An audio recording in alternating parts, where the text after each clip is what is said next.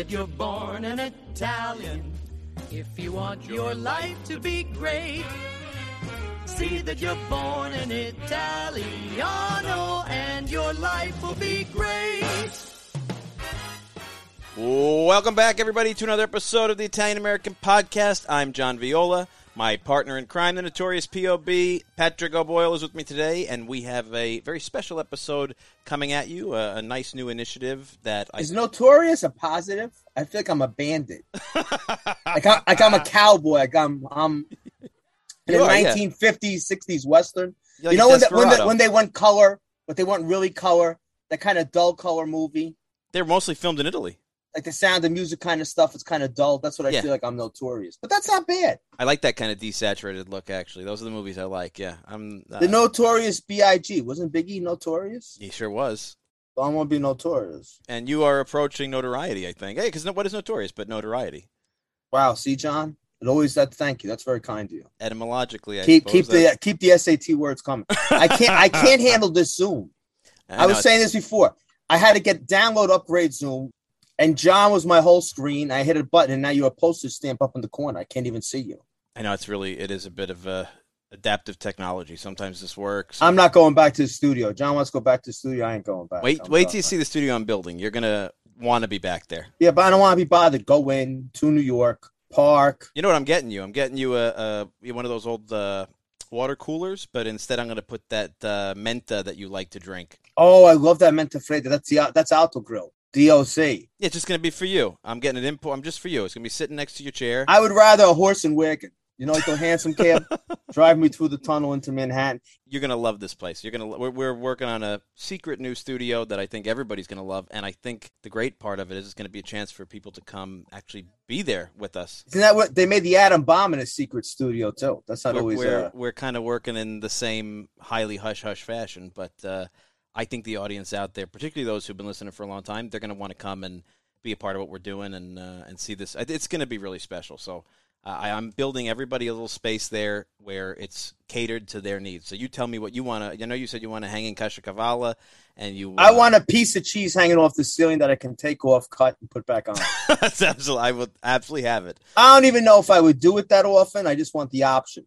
It's a good option to have. And I like beverages, not alcohol, like seltzer water. I'm a big seltzer water person. I know everybody's likes. I know everybody's meta. Interfreda. That's true, Don. You're very good like that. I know. I try to be. I try to make sure we all have. You got to get us like, like they had in the hunting club in Rome, one of the guys in livery with a tray. With the tray on? Si, signor. Oh, I don't know if we could recreate that. That was one of the weirdest experiences of my life. If anybody out there has ever been, it's quite a place. Yeah, but I mean, why don't you get knee breeches with the emblem of the podcast on them? And red, white, and green. Everything could be. Bravo. Yeah, speaking of red, white, and green, you know what I learned yesterday? It's amazing. I was doing work with Ernie Rossi, and we found a box from the 70s of my favorite hat. I call it the feast hat. It's the red, white, and green pinwheel with the big pom-pom on top, and it kind of looks like a newsboy cap. And it is your favorite hat, yes.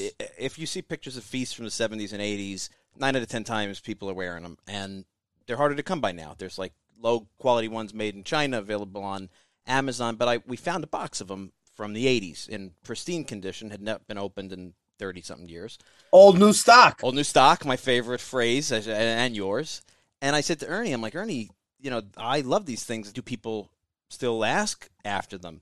And he said, oh, people come in looking for them all the time. They have pictures on their phone from Instagram, this and that.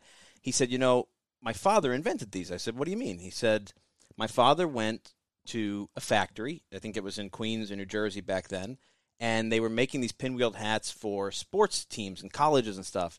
And he saw one on the mannequin, and he said, oh, could you get me that in red, white, and green? I think it'd be great. So they made him up a bunch of samples, and he brought it back, and Ernie and Ernie's mother were in the store, and they laughed him out of the store. They're like, nobody's going to wear this. It looks crazy, blah, blah, blah, blah, blah. And sure enough, the feast came around in September, and he said they sold out in the first day, the whole stock that they'd ordered. And they had to reorder them, and just every year after that, it was a big staple. And I worked the feast with them last year, and still, we had a lot of people come up, and I had a vintage one on my head, and they would say, oh, can I get one of those? And, it's a desirable.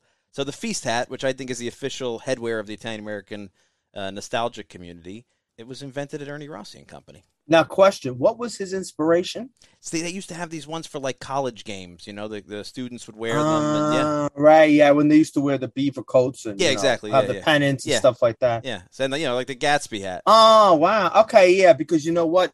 His father would have been of that generation. Exactly. Yeah, going to games in the 20s and stuff. If he was, But is that a New York, New Jersey thing, like Connecticut? I don't know. It's a great question. Like, do people in Ohio wear that hat? Phenomenal question. If you're out there in the audience and you have fond recollections of a feast in the 70s, 80s, and 90s, and you know the hat I'm talking about, I use it on everything.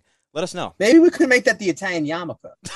Like there's another Italian because they're walking around with the hat on. That's the sign of the tribe. I would wear it every day if I could. Why don't you promote that as the Italian yarmulke? I should do that. That's like definitely the headwear of the podcast for sure. But then you could put buttons on it from where you're from in Italy, the Saint Society, Unico stuff. Yeah. Customize it, yeah. Yeah, you could customize because Italians could not all wear the same hat. Yeah, it's my. They'd have to. It's my version of Italian. I mean, some people. Why do people? If you're out there listening, why would you listen to this conversation? Maybe if you were on a bus and you overheard us, I could see it. You've got nothing else going on. Why would you stop your day? I give you guys a lot of credit. That's why I love you all. I'm so happy when you contact me. I'm like, oh my God, why would you listen to this? Short of morbid curiosity, what's the attraction? Morbid curiosity. They're talking. What do they tell? They're talking about making an Italian yarmulke. I think it's a great idea with the pom-pom. Somebody told us, we went to a meeting of the 55 largest Italian American groups in the country this weekend, and the gentleman from Syracuse came up and said he was a listener of the show, and his favorite thing was when you interrupt me. He told me, which I was like, oh, God, thank you very much. I got so many backhanded compliments from people. You should be diagnosed. I had a brother who was like you. They got him medicated. Now he's okay. I mean, you know that. Yeah. I'm like, okay, thank you very much. Makes a difference. But Stephanie, if you're out there. Oh, yeah, Stephanie did diagose you on her one of our Stephanie from the new neighborhood, yes. New neighborhood, yeah, she did. She sure did. Yes, she gave me all kinds of diagnoses. She wasn't wrong. Thank you, John. Well, I have it too. But you know what? I think that everybody's listening because each listener out there has their own version of this Italian American experience. And, we try to talk about everything under the sun. Even if it's not something that we're experts in, we try to bring in the experts. If it's something we know intimately, we can have these conversations just like we would at our own table. And that concept of Italianness and Italianità, it is really personal. And our guest today is coming in actually from Puglia, Italy right now. She is an Australian expat living in Puglia. She is a writer. She is an expert on Italy and the Italian real estate market, and she is the founder and editor of La Dolce Vita lifestyle magazine. And now Nikki Taylor is behind a new initiative that we are very excited about and want to get involved in called My Italy. So I'm really happy to welcome all the way from Puglia, Nikki Taylor, to the Italian American Podcast to share with us this great initiative. So, Nikki, welcome aboard. Thank you so much for having me. As you just said, I'm from Australia. I've been living in Italy for the last 8 years, living in Puglia since 2017. And my predominant business per se is helping overseas buyers purchase their dream property in Italy. And, given that I've lived in Italy for such a long time, I was here throughout the pandemic. And when the pandemic struck, and I saw, all too well from working in the real estate and holiday industries, the impact that the pandemic had on Italy, local businesses, the economy that thrives on tourism. So myself and the publishing legend Bob Guccione Jr. and my PR consultant Caroline Chirichella. Is that the Bob Guccione I think it is? It sure is. Oh, Madonna me. Oh, boy. Yeah. Father Carmine, cover your ears. Yeah. We're getting racy here. We were keeping this place so PG. I didn't see this one. See, Nikki, they don't tell me anything. I don't even know who you are. John keeps me locked in a cage. He sets up the shows. He takes me out of here a little bit, and then they lock me up again for another week. This is totally PG. So we are working on a campaign called My Italy, which is a feel-good campaign we're going to do on Instagram. We're launching it next Friday, the 5th, from 9 a.m. New York time. And to really ask people who have not just Italian heritage, because, I don't have Italian heritage, but I absolutely love Italy. People who have a love for Italy, as to share what Italy means to them. Because everyone has a personal with Italy and what it means for them, either from a growing up, having Italian roots, maybe coming to Italy on holiday, maybe living here. Italy has that impact over people all over the world. And we want to create this global ripple effect of positivity for Italy and ask people to share a small video on their Instagram as to what Italy means to them, and to tag on Instagram the My Italy campaign. But not only that, encourage your followers to do the same. So it's really like creating like videos of love and positivity for Italy to try to raise awareness. So that is exactly what we are launching next Friday, and it's going to be super exciting. Nikki, let me ask you something. How did you wind? I mean, I'm assuming that you're like a real Australian, an Aussie Australian, not a hyphenated Australian. Am I correct? Well, I've got UK nationality as well. So I have a bit of a hybrid accent. I'm like half Aussie, half UK. So where are you from in Australia, if I may ask? I'm from Perth, Australia. So it's like the most isolated city in the world. And I moved to the UK in 2000. And I first went to Italy in 2001. And I was completely blown away. And Italy felt like home to me. And it was so weird because I haven't got any family connection with Italy. And it was like, I felt such this pull towards Italy. And it was somewhere that like, in my head, I was like, one day I would love to live here. And then fast forward 2014, I made the move. Where was the first stop that you made in Italy? Florence. Ah, that's a good one for people. People love Florence. Yeah. The Tuscans are sort of very stable, and I don't want to use the word welcoming in the sense of like the Southerners, because the Southern welcome, especially in Naples, is over the top, but it's a welcoming region. It's unless somebody steals your watch. I was about to say. Naples is fantastic unless somebody steals your suitcase, and then they don't like Naples anymore. Did you read that happened last week? No. Last week, some tourists. That's like reading a dog urinated on a tree. That just happened. No, dog urinates on tree. Cover of New York Times. No, somebody still. But you guys understand, people rob things in Naples because it's like a game. Yeah, somebody robbed a tourist. They took the watch, and they figured it was a fake and returned it to the tourist. Found the tourist, returned it. Because it's a Neapolitan game. Why did he return that? Because in Naples, he said, you pulled one over on me. Yeah. I thought I stole a Rolex. It's a fake Rolex. Yeah. Ha. You beat me. That's a Neapolitan. It's like, ha, like I owe you a cup of coffee now because that was good. Remember that guy said to me when he tried to mariole us out of money in Naples? Yeah. He said to me, you're more Neapolitan than I am. That was the greatest moment of my life. Yeah. I brought him down. I lived in Napoli for 15 months. I know exactly what you're talking about. Did you really? Really? Yeah. Why? What made you live in Naples? That's the question. That's a whole other podcast. Oh, we hear it. I get that. You get it more than you're letting on, lady. You get it. Did you enjoy it? Look, it's not Puglia, that's for sure, but the food is insane. So good. It is great food. Yeah. Yeah, Puglia, we were saying off mic, Puglia is like especially when you go south, Puglia is so well organized, and there's an efficiency and an infrastructure there. You know, Nikki, you specialize in real estate, and I know you do a lot in Puglia. It seems like it's a booming market right now. Is that the case? Like, it's getting out of control. Like, the problem we have right now is we have so many requests, but not enough houses, and the prices are skyrocketing. Wow. Yeah. Are there still deals? There is some still deals, but I mean, it depends where you want to go. And like, for example, I mean, I'm going to say this, you know, I live in Martina Franca, which is one of the most beautiful towns in the Val d'Itria, still very unknown, but Angelina Jolie filmed a film here a month ago. And when that comes out, it's going to literally put Martina Franca on the map. So here's a tip. If you want to buy in Puglia, invest in Martina Franca before it goes insanely expensive. Can you speak Barese? Barese? No. Do you understand them? No, and I hate that because when my neighbors argue and they speak in dialect, I'm like, come on, I need you to speak in Italian, so I need to understand who's in the right and who's in the wrong. Yeah, because that's even deeper down in the Salento. That's even tougher than Barese. Yeah. One of our co-hosts, Rose, speaks Barese. Really moles, because town to town, they have a difference. Yeah. It's definitely the hardest of the regional languages to understand, for me. Oh, hey, when I learned Calabrese dialect, that's pretty intense. Wow. Where in Calabria?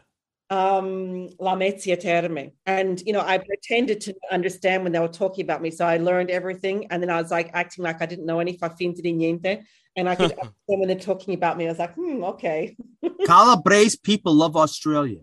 Yeah. Look at Joe Avati. So many of them went to Australia. Yeah. Yeah. Did you grow up around Italians? Because there was people from Messina in Perth. From the area around Patti, there's a small community.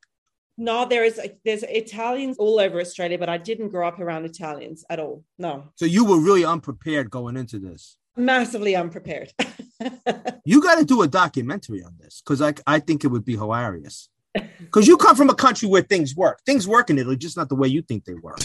Oh, well, you know, I think when you get to know the right people, things work. And as soon as you don't think that you try to change them, that's the biggest mistake. I say to all my clients, the minute you try to think things are going to work the way you think they're going to work, you're setting yourself up for a fall. Don't bang your head against the wall, toe the line, and just do it their way. And it's the quickest way to be happy. It's a nation founded on personal relationships. It sure is. That's why the family's so intrinsic to everything. I used to lead trips when I was at IAP, and we would take our board of directors over, or we would take our major donors or students or whatever. And I always found at the beginning that we would get, somebody didn't like how the bus worked or the air conditioning, and I quickly realized that even now, if I give people, help them plan their trips and stuff, I always lead with the caveat that if you want to go to a place that feels like a slightly exotic America, go to Montreal. If you want to go to Italy, go to Italy and don't try to make it into America because you just can't. Yeah. It's apples and oranges. It's just two different cultures. Yeah. So tell me about the post-pandemic situation right now because we try to be abreast. We have a lot of friends and relationships in Italy, and it had seemed for a while like things were reopening in a very positive way. The return of tourism, the final end to a lot of the struggles with the vaccination cards and things like that. And, we just did an episode that aired this week where we talked about the current political crisis and all of the really difficult circumstances that Italy faces as it's about to make this transition in this election. And it's the heat wave and the drought and fires and the war in Ukraine and the inflation and eventually what's going to hit is the struggle without the Russian gas and the wheat from Ukraine. And so we're just seeing a really, really difficult time. Where is it between everything dead, shut down in the pandemic, and the day before the pandemic? What's it closer to right now? To be honest, I'm going to probably sound really ignorant here. I don't watch the news. I don't follow what's going on because it's super depressing, and Italians love to talk about politics. Yeah. And you could be dragged down a rabbit hole very, very quickly. I just focus on helping people facilitate a dream by either buying here or investing here. The market is very buoyant. There is tourists everywhere. I mean, there are tourists, like I could hear Australian accents in Monopoly in February. Like everything's booked out. So it's great from that standpoint. There's still a lot of catching up to do from the last couple of years that, things weren't so great. Hence why we're doing this campaign to kind of give Italy a bit of a boost. But, everything is pretty much full systems go. But this is what happens every year, right? Is that they talk about COVID a lot in the off season. And then as soon as summer comes, they pretend like it doesn't really exist. Yeah. Everything's open. And then all of a sudden, October's back into lockdown. We got all these cases, another booster, blah, blah, blah. And that's been the pattern for the last 3 years. It is funny, too, because I was reading an interesting piece this morning. It was talking about the Italian political stuff, and it was saying, there was an opinion piece written in the Washington Post or the Times or something like that. And the opinion writer was really, really down on Italy. Basically saying Italy is falling apart and the world is following it and everything is going to go bad. And this journalist reacted to that and said, Italy has weathered so many times, but it oftentimes feels like from the international perspective in the non-Italian press, journalists are always writing, waiting for the other foot to drop. And I remember one winter before COVID, my wife and I were going to spend New Year's Eve in Cortina. And so we landed in Venice and we decided we were going to spend a couple days in Venice. We booked a room, and we got into the taxi to go from the airport, and the driver was telling us how little tourism was going on at this point. And I said, why? And he said, I guess 6-7 months before, they had Acqua Alta and a lot of flooding, and it had been way overcovered in the press, and everybody around the world thought Venice was still underwater, and tourism just shut down. And so we got to enjoy Venice pretty much to ourselves. It was amazing. But his point was, they had about a week and a half of high water, and then they repaired the damage like they have for 1,000 years. And then the international press covered it like the whole city had sunk and nobody came, and their economy got a big hit from a very valuable sector. So I oftentimes feel like the coverage internationally dissuades people from coming to Italy when, in fact, the Italians do a pretty good job of making sure, up to Italian standards, things are working, I mean, things are pretty much functioning everywhere. I mean, like you go, we're here on holiday in Lower Salento right now. Lower Salento is not as much of a in-demand place for tourism for internationals yet, but everywhere is packed. Everywhere. I mean, the Italians, they just get on with it. You know, they're enjoying their life. They're living La Dolce Vita. They're out in the piazza. They're out having dinners and lunches, and things are still working. I mean, like obviously it's more dramatic to see like Venice is completely going under, and it's media, you know, it's clickbait, but people get on with it here. And I felt very proud to be an expat living in Italy when the pandemic struck, because there was such a unified community front. I was so ashamed to see how Australia was behaving with fights in supermarkets, shortage of toilet rolls, all this sort of stuff. Like you couldn't buy anything. It was like the supermarkets were empty. You see in Italy, everyone kind of towed the line and they came together as a community. Italy's at its best when things are at its worst. Yeah. People rally together. When you need mealtime inspiration, it's worth shopping Kroger, where you'll find over 30,000 mouth-watering choices that excite your inner foodie. And no matter what tasty choice you make, you'll enjoy our everyday low prices, plus extra ways to save, like digital coupons worth over $600 each week. You can also save up to $1 off per gallon at the pump with fuel points. More savings and more inspiring flavors make shopping Kroger worth it every time. Kroger, fresh for everyone. Fuel restrictions apply.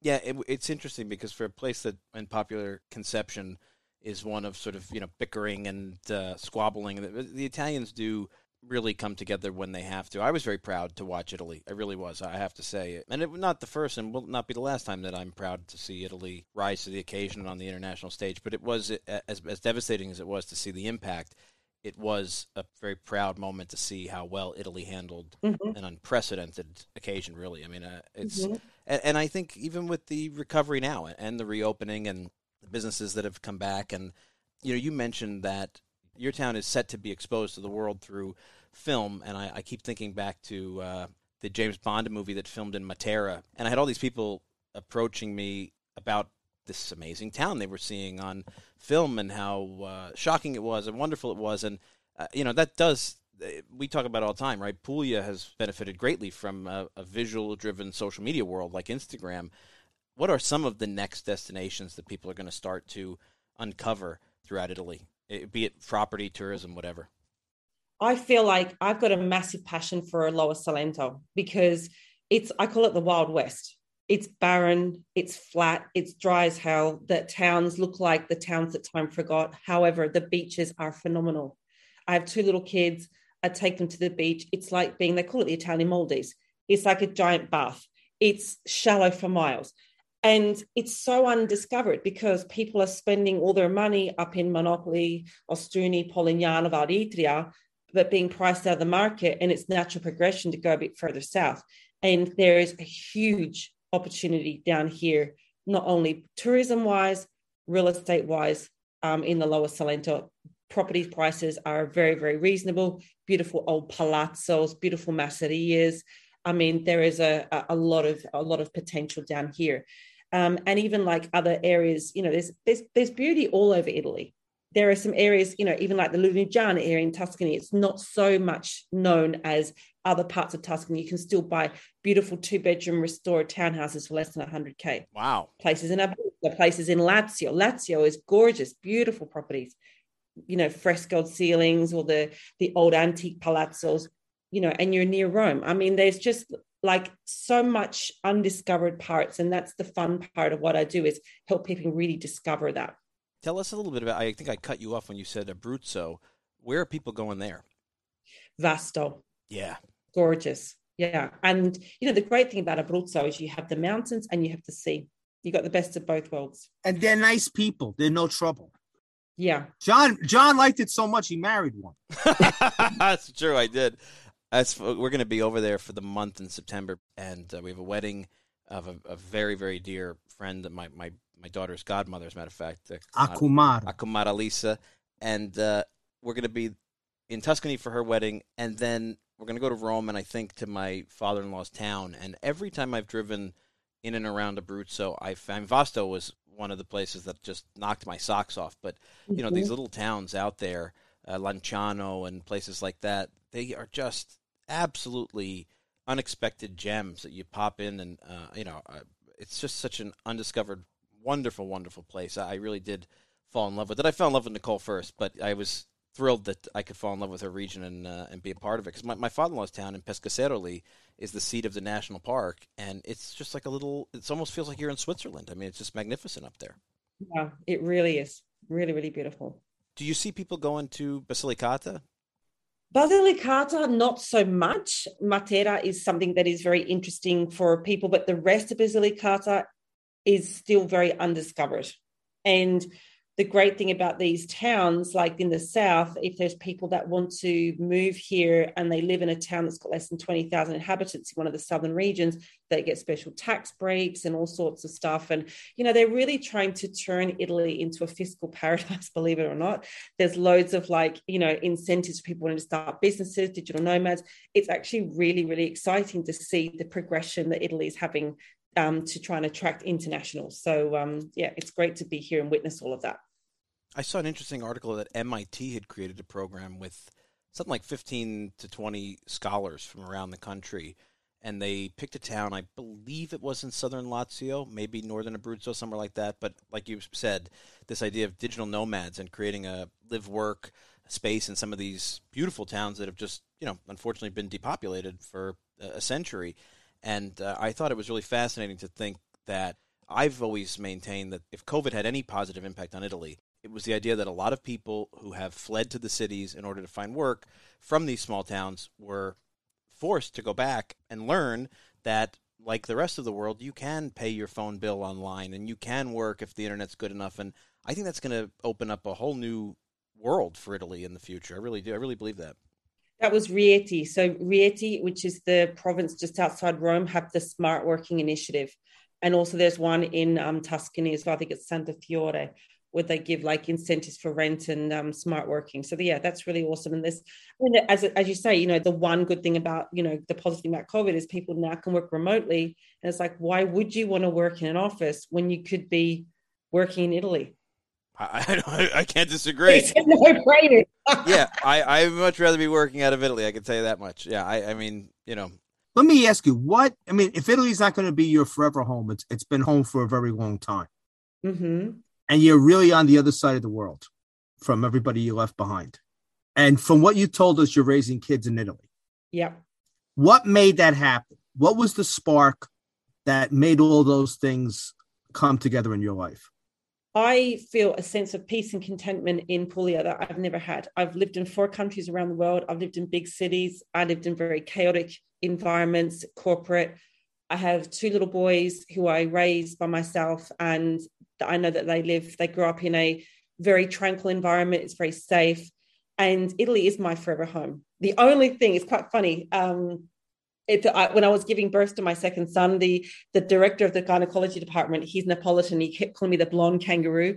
And he said to me one morning, he said, "Tell me, what is it that you miss about Australia?" And I said, "I miss the food." And he was so angry. He's like, "How could you say that you miss the food?" I said, "No, it's not the quality of the food, it's the variety." So if I could say anything about Puglia, is I do miss the variety of different cuisines. However, that's the only thing that I miss about Australia. Puglia, Italy is somewhere I feel completely at home. I've been taken in by the locals and they make me feel like one of them. So, yeah. Do your kids feel like one of them, or are they the Australians? Oh, no, they're not Aussies at all. They speak Italian to me. You're part of the fabric now. Yeah. And they're kind of fascinated. Like, why do you want to live here? Is that generally? Oh, I get asked so many questions. And then I said, "Oh, my friend down the road, he has a house. Can you help him sell that? And I have this person down the road. Can you find a buyer for that?" So they're all trying to give me their houses to sell to the foreigners. Yeah, it's nice.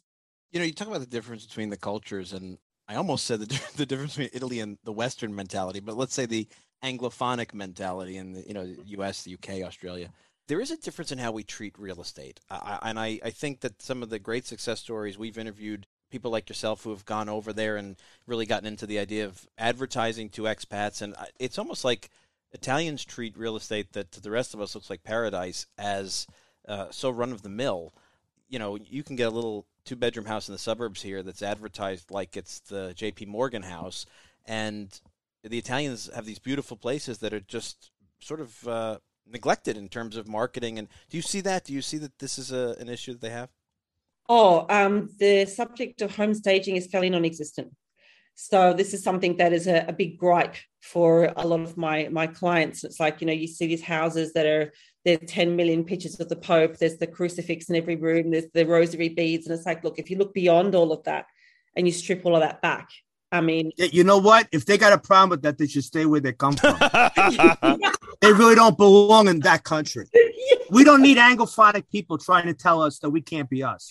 True. Because they've tried it for a long time. Yeah. They've condescended to us and told that. They should all stay home. We don't need them. I'd rather have an Italy that starves. And I do find the English, particularly, come into Italy with a sense of condescension. So, like, I'm going to live amongst these savages because they cook well. But they're superstitious and they should stay home. They should all pack up, Nikki. When you tell them there's people in America thinks that they all should stay in their nice, rainy country or in their Nordic country because the Nordics get freaked out with that stuff. Yeah, but I could say I always look at properties in Italy. I have this long-term dream that I'm going to end up there. How I get there, who knows?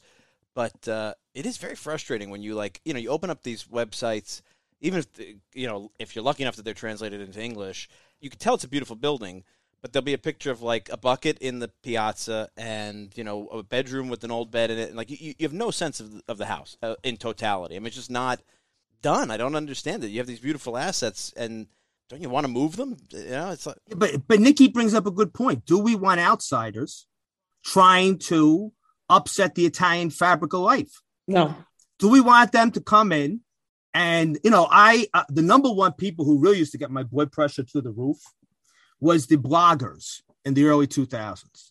So the English, they would all come in and they'd start blogging like they were the same colonial mentality when they went to Africa, like they have their pith helmet on and they would have to report on, the grandmother and the husband and the Nordics are just as bad. And they would come in, one of them went off about, in Positano, there's a tradition. The potato donuts, the graffa? Oh, they're amazing. Yeah. Right. Well, they're in Positano, every little town in Italy has their thing, right? They have their own little... Yeah. And in Positano, they all have graffa for Christmas morning. And this English blogger is going, I can't believe why these people are here. Their entire Christmas morning is dedicated to these donuts and they're on the beach. I'm like, go home and eat your Christmas cake. You have a medieval, you think you're that much better? I don't know. She got me worried now. I don't know if I'm pro Nikki's project because now I'm worried that Nikki's bringing in. Yeah, but that's Italy. Nikki's bringing in these wasps. I'm watching you, Nikki. I'm watching you. I'm worried. But isn't that's what Italy's done for thousands of years? It's attracted other people who arrived looking for exploitation and end up becoming a part of the Italian stream. I mean, that's what Italy always has done. Everybody that finds their way there ends up Italian, and that's the beauty of it. Yeah, but you got a weakness for England too. I got to watch you. Yeah. You lived there for a couple of years. Michael Collins over here. You kind of like that, dressing up with the top hat. And what's the horse race? You'll go to that horse race with Her Britannic Majesty there, Ascot. I got to watch. That's where your Irish ward leader's coming out. I got nervous. I see them come, when they get me very nervous. I get because I know they want to eat me. Nikki, let me ask you, what are the countries that are sending the most expats over right now? Americans. Really? Yeah. Because of Brexit, that's thrown a massive spanner in the works for the Brits. And so that's kind of put a dampener on them coming if they, wanted to come and move here. My clientele is 99% Americans. Aren't they easygoing, the Americans, though? Are they easy? I mean, that's the Italians always say that Americans are easy customers, like in hotels and restaurants. Honestly. You can't generalize because it's down to the person. I have some clients who are absolute dream, some more challenging than others, but I guess they have their reasons. Everyone's got their objective as to why they want to be here. Do you get a lot of people that's like they're starting over in life? Like they got divorced, or they had the big breakup, or maybe they lost a parent, or they had a death, and they're like, I just want to leave it all behind and start over. And because Italy comes up, I mean, one thing Italy advertises is, right, it's like the family, right? Family, loving embrace. Like even the people that it gets on their nerves with, that's Italy. Do you have people who are kind of, it's an eat, pray, love, I want to run to this country to heal my wounds? Sometimes, and I do tell them the likelihood of finding Marcello on the beach is pretty slim. Yeah, but you might find Antonio, who's 55, overweight, and he's living with the mother. She can move in with the mother. The mother will cook for her, curse her under her breath, iron her underwear, right? Why did my son wind up with this girl when she had the nice girl down the block she should have married, you know? Exactly. No, to be honest, most of my clients buy here to invest. And they buy, I help them buy a property that's going to generate them a good income. And, from a holiday rental perspective, and it helps fund their own trips. That's pretty much, I don't really deal with so many clients that want to move here permanently. About 90% of my clients want to invest here. I have like a little bolt hole to get away from corporate America and just to come here and chill out and live a good life. I got to ask you another question. Because we've seen this. Italy has, I would call it the Italian millennial generation, the ones who speak English. I call it the more with it generation. Do you find that they're more adept to providing the kind of services that Anglophonic, like the Australians and Canadian people are looking for? Like, I'll never forget the first time I saw a takeout pizza in Italy. And it was about the year 2000. 10 years before, they would have locked you up in jail if you had suggested taking pizza in a cardboard box to your home.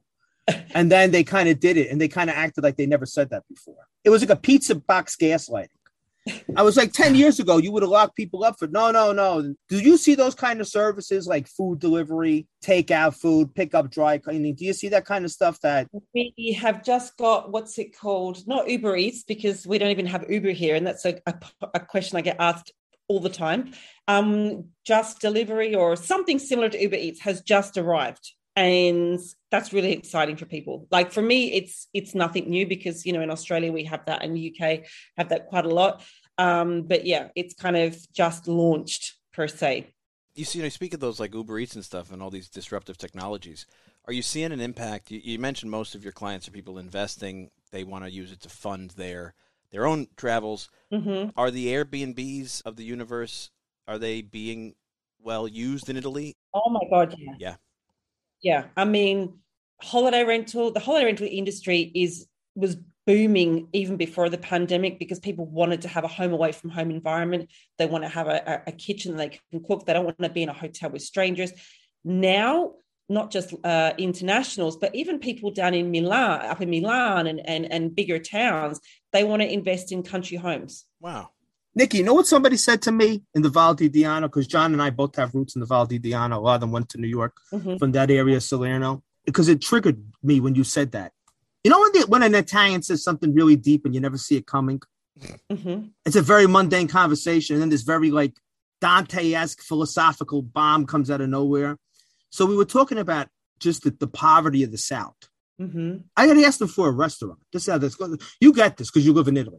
We had a conversation on where was a good place to eat, and somehow it wound up talking about the lack of industrialization in the South. He goes, we missed out on industrialization, and that put us back for about 100 years. He said, but look around how green and pristine this area is. He goes, in a post-industrial world, we're going to have a big advantage because we're not going to be left with all the remains. Let's say an abandoned factory. We'd say in the States, a Rust Belt. We're not going to be left with all the industrial waste of the industrial age in a post-industrial world. And that's what's going to make us attractive, that we're still like green, I guess you'd say, like we're still natural and we're still authentic. And I was like, wow. I came for a restaurant recommendation. I walked away with this little nugget of really genius. I don't know why I told you that, Nikki. I just thought that was interesting. That's the appeal, isn't it? I mean, people come here because they want something different. They want to feel like they're, in tune with something rustic and something that's authentic. And, that's why people do come here. It's a complete polar opposite to what they're used to. Let me ask you another question. Do you see, because the South was so beat up, the self-esteem of the South, do you see outside people moving into that part of Puglia kind of reinvigorating the locals' pride in the town and their tradition and their food and what makes them them? Do you see it as like a shot in the arm a little bit? I mean, I feel like everywhere in Italy has a pride in the local traditions. Like you see that in any region that you go to. Oh, sure. I'm saying like the whole country does, but I'm saying like the South was depopulated for so long, right? You go to some towns in the South and they look medieval because that was the last time they had an economic boom. You know, so you go there and wow, you still have your tower from 1436. That was the last building project we really had. Like the towns that Tom got. Yeah, it is very much like that. When we went out for dinner last night. We were in a place called Carpignano Salentino, which is near Otranto, and we got a recommendation for a restaurant. And as we're driving to this place, there was potholes everywhere. It looked like, you know, a bomb had gone off in a couple of the streets. Like it was literally like down and out. We're like, do we really want to stop here? We're only here for 4 nights. We should just like make an excuse and drive on. And then we parked the car. We got out and we had the best freaking meal of our lives. What'd you have? I don't even know how to describe it. It was so incredible. I don't eat fish and they all ate fish, but we had these like fusion tasting dishes and there was like one after the other and they were like loving our reactions. They're like, oh my God, and they're watching us enjoy this food. And it was like it was like a lucky dip. It was like you just didn't know what was going to come next. And each dish was better than the next. That's the beauty of Italy. No matter what goes wrong, there's always lunch. Yes. On the most aggravating day, there's still lunch. And we paid like 50 euros each for like so many bottles of wine and like 4 or 5 courses of dinner. We're like, this is insane. Like if this was in Australia, you'd be paying hundreds each. I mean, like it was just, and we were so blessed and grateful to have this experience in this town where there was like not even a main drag. There was like 2 shops and that was it. Yeah, I see that. I mean, that's from an outsider looking in. I see that as the best benefit. Yeah. You see the pride of the people growing. Mm-hmm. That, you know, that are we an economically depressed town? Are we a possibility for development in a tourist sense? Summer's here in full swing, and we want to know how you Italian American for the season. The Italian American podcast is partnering with Mediaset Italia for an exciting giveaway. Just snap a pic of your most Italian American moment this summer, post it to Instagram, and you could win an exclusive Mediaset Italia picnic pack. The picnic pack includes a portable blanket, picnic basket, cheese board, plates, utensils, stackable wine goblets, and a wine opener. Everything you need for an aperitivo picnic under the sun.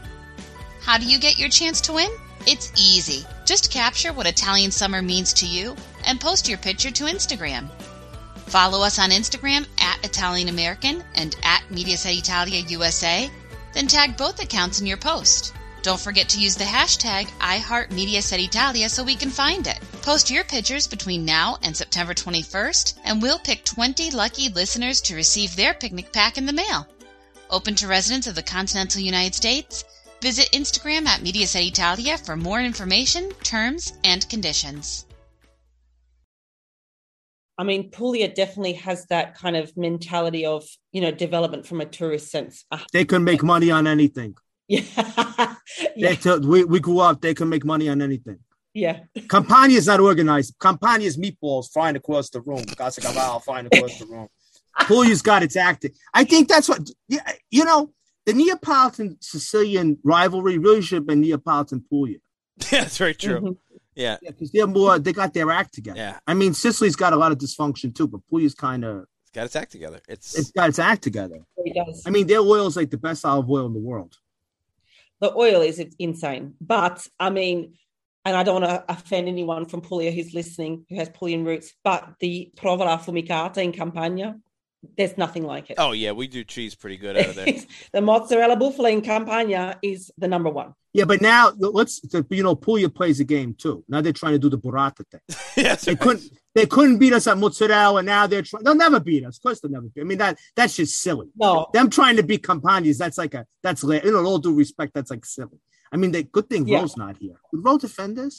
I don't know if I would Ro defend burrata. That's a good question. Burrata is amazing, but is it provola affumicata? Hell no. No. My grandmother's family was actually in that business way back when. Oh, really? Yeah, you're cheese people, right? Mozzarella, cheese, yeah. Buttiraro is the Napoleon word. Buttiraro. Can you believe there's people still listening to this? Nikki, why would anybody listen to us? It happens. I mean, you're stuck here. You're like, when are these people going to shut up? I got to go. The kids probably want to eat. They just keep talking. Oh, no, I'm on holiday without the kids at the moment, so I'm good. See, we're Italian. We worry about the kids eating. It's almost 8 o'clock in Italy. Mama sembra mama, o padre sembra padre. But this is what Italy is. Like, one region's where your favorite cheese is, the next place where your favorite beach is. I mean, that's why I admire the project you guys have taken on, this My Italy, because I have been convinced from my earliest days active in this community that everybody has something different that attaches them to either their heritage or Italy. If they're not Italian, it just says as Italophiles. I mean, that's it's something for everybody. See, the saddest thing for me is, and I imagine must frustrate you, Nikki, is Italy's lack of commitment to infrastructure. Like the roads, there's no public transportation, just little things, potholes that never get fixed. The Cilento has phenomenal hiking, but, they don't clear the trails. So many people want to bring in tourism. But, Italy, especially bureaucratic Italy, does such a good job of shooting itself in the foot. Do you ever have those moments? You just want to pull your hair out? Every time I go to the post office, I'm like, the rage comes out. And then it's Joe Avati. What is it with Australians in the Italian post office? You notice? It's like a national crusade. No, it's a post office. It's a thing around the world. Every post office, it's like there's something about going to a post office. However, you stand in line at the post office, you want to rip your own arm off, and then you walk outside and then you see this beautiful Baroque church. You're like, this is why I'm here. You sit in the piazza, you have a crema cafe. This is why I'm here. So you take the good with the bad. You know why I want to go to Australia? I've never been to Australia now because I want to see your post office. Because every Australian I know who spends time in Italy complains about the post office. You must have they must be like the Ritz. Every Australian, I went to the post office, horrible. But you know what, though? Nikki makes an amazing point. If Italy's frustrations are like a natural agita, Italy is also a country where everywhere you turn, there's antacid, right? I mean, there's brioche everywhere, in the visual, in the culinary, in the conversational, in the art and the music, and in the weather and nature. So as frustrated as you get, like you say, you depart, and it just gets settled back down by the... But see, the problem Nikki has is Nikki doesn't have a cousin who works in the post office. That's very true. Because then Nikki would go to the aunt, sit down on Adze, call the cousin. So then somebody, was it Beppe Severino? Not, what's his name? Yeah. The one who writes the Corriere della Sera. Severnini, right? Severnini. The one who wrote Ciao Italia. He wrote I would love to have him on the podcast. The man's brilliant. He is brilliant. And he wrote that, why does Italy have such difficulty in lending money through mortgages? He goes, it's not an accident. He goes, because you have to come to your family for money to buy the house. And that builds the strength because your aunt who never got married and never had kids, she lends you the money to buy the house. And now you got to see her every Sunday. That's so true. Right? It's an obligation. So now you got a dysfunctional post office. Nikki makes friends with the neighbor who has an aunt, who has a friend whose son works in the post office, right? She goes over somebody's house. They give her eggplant. They get the postal thing fixed. Then the kid needs help with English homework. They go to her. Like Italy needs dysfunctional post offices because that makes Nikki needy of the community. Wow. And in an Anglo-Saxon world, she would just go mail her letter. Wow. Right? So now they help her get the package to Australia. She helps the kid learn English. That's how we built these comune up. This is how, and then they start into marrying, and then you have a país. That's how it works. It's true, but no one wants to learn English from me because I learn Aussie slangs. Oh, you think it's better? The English teachers in Italy? Have you ever heard a native Italian English teacher? They speak, do you know the trousers? The trousers. I put on the trousers. I'm not going to name names of towns, but I had a Italian-born English teacher sit me down. He's like, you speak English. And he had a whole list of dirty American words that he wanted me to break down into Italian. How to use a dirty word correctly. They're like really raunchy, dirty words. Like I don't want, for the kids, the people driving around with their kids right now, it's like, how do you use these words? But he packaged it in a very academic sense. This is the dirty word. To be a proficient teacher of the English language, I must understand how this word is correctly used. But Italy's so much better when you learn Italian anyway. It really is. I mean, it's you talk about levels and levels of depth that you get to. True. This is the beauty of the whole place. There's so much to love in Italy, so many different places, so many diverse experiences. So, Nikki, as we wrap up, tell us about how our audience can get involved. Just explain one more time. Yeah. On August 5th, yep, everybody's going to start posting. On August 5th, everyone's going to start posting. You're going to go to Instagram, so at My Italy Campaign, And we want you to do like a little video, just sharing what Italy means to you. I would love for all of you guys at the Italian American podcast to get involved and share as well. Ask your followers to share what Italy means to them and tag My Italy campaign. And we're going to reshare it onto our Instagram page. And the aim is to create this beautiful momentum of positivity for Italy. So from the 5th of August, 9 a.m. EST is when we kick off.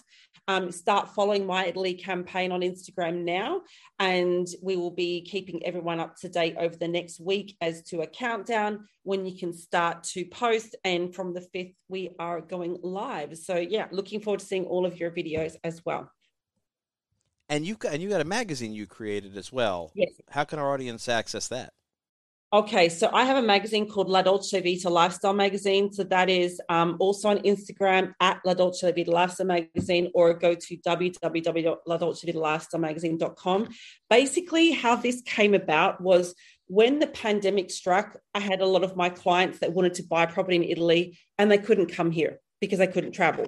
So I started the first kind of real estate kind of newsletter, bringing the best properties to people in their inbox every single week. And that kind of evolved into this lifestyle magazine with articles on cooking, culture, travel, investing, everything, architecture, design, and, you know, the best properties every single week that I pick myself that are ready to rent, turnkey, ready to generate an income.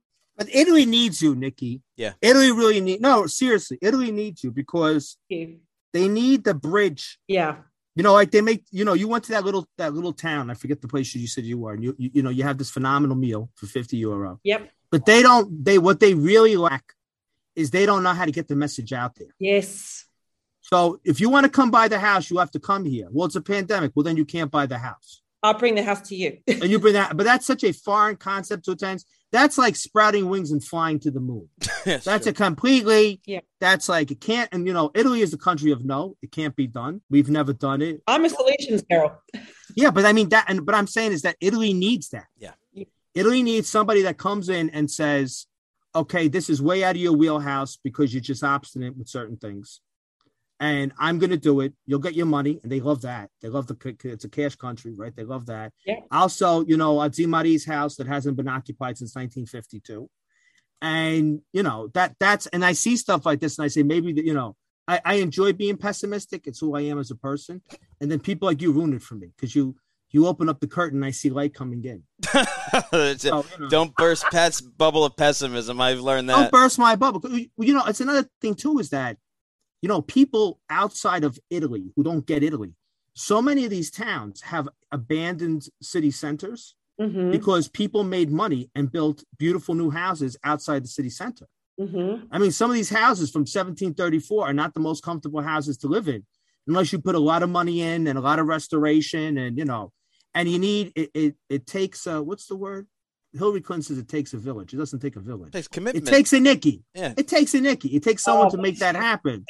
So towns like Zambuca. So I wish you John wants me to get off now because I'll talk for 3 hours and he doesn't want to edit for 3 hours. So now I now know he starts to get off. Like, time to go, Pop. Come on. I'm getting out the wheelchair. He's moving me along. But I hope. You're a hoot. You really are. Thank you, Nikki. Thank you very much. Keep those anti-papers out. Oh, the papers on the wall. I'm watching you, Nikki. I'm watching you. 5,000 Virgin Marys on the wall, and they start to make comments. Tell them to stay back in Gloucestershire, wherever they're from, where it rains all day long. But that being said, yeah, we should stop and see Nikki when we got to do an Italy tour now this is over. Yes, we do. We do. And see all the people that we interviewed, and then I'll bring stretchy pants and we can eat and enjoy ourselves. Well, I just heard from Nick Fideli yesterday night that he may want to help put together another pilgrimage to Puglia in December, so maybe we'll have an excuse to meet. Oh, Nikki. my God, that'd be amazing. Where's he want to go, Gargano? No, he wants to go to for St. Nicholas, his own omastic. Oh, that was fun. Yeah. We went to Body first, not the May St. Nicholas, the December. Oh, it was fantastic. You know why? Because it was the old Italy. There was no tourists. Yeah, it was amazing. It was one of the best weeks of my life. They were fine. They called Zeppo La Pedola.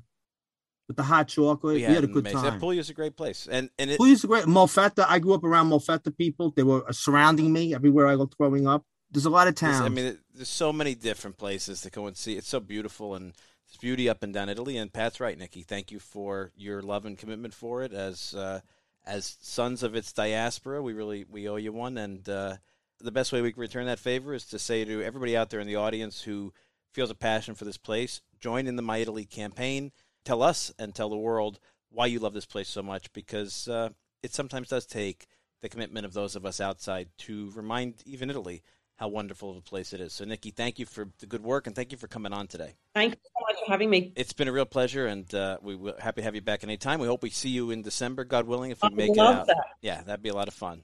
So for everybody out there, make sure My Italy campaign, August 5th, that's my feast, the Feast of Lady of the Snow. Make a point, get a video, and join in this great movement. And share it, get your followers to do the same. Yes, and make sure everybody out there is doing the same. So we hope you've enjoyed. We hope you're going to do it. Thanks for listening, and we'll see you next week. Ah, fuck. Hold on.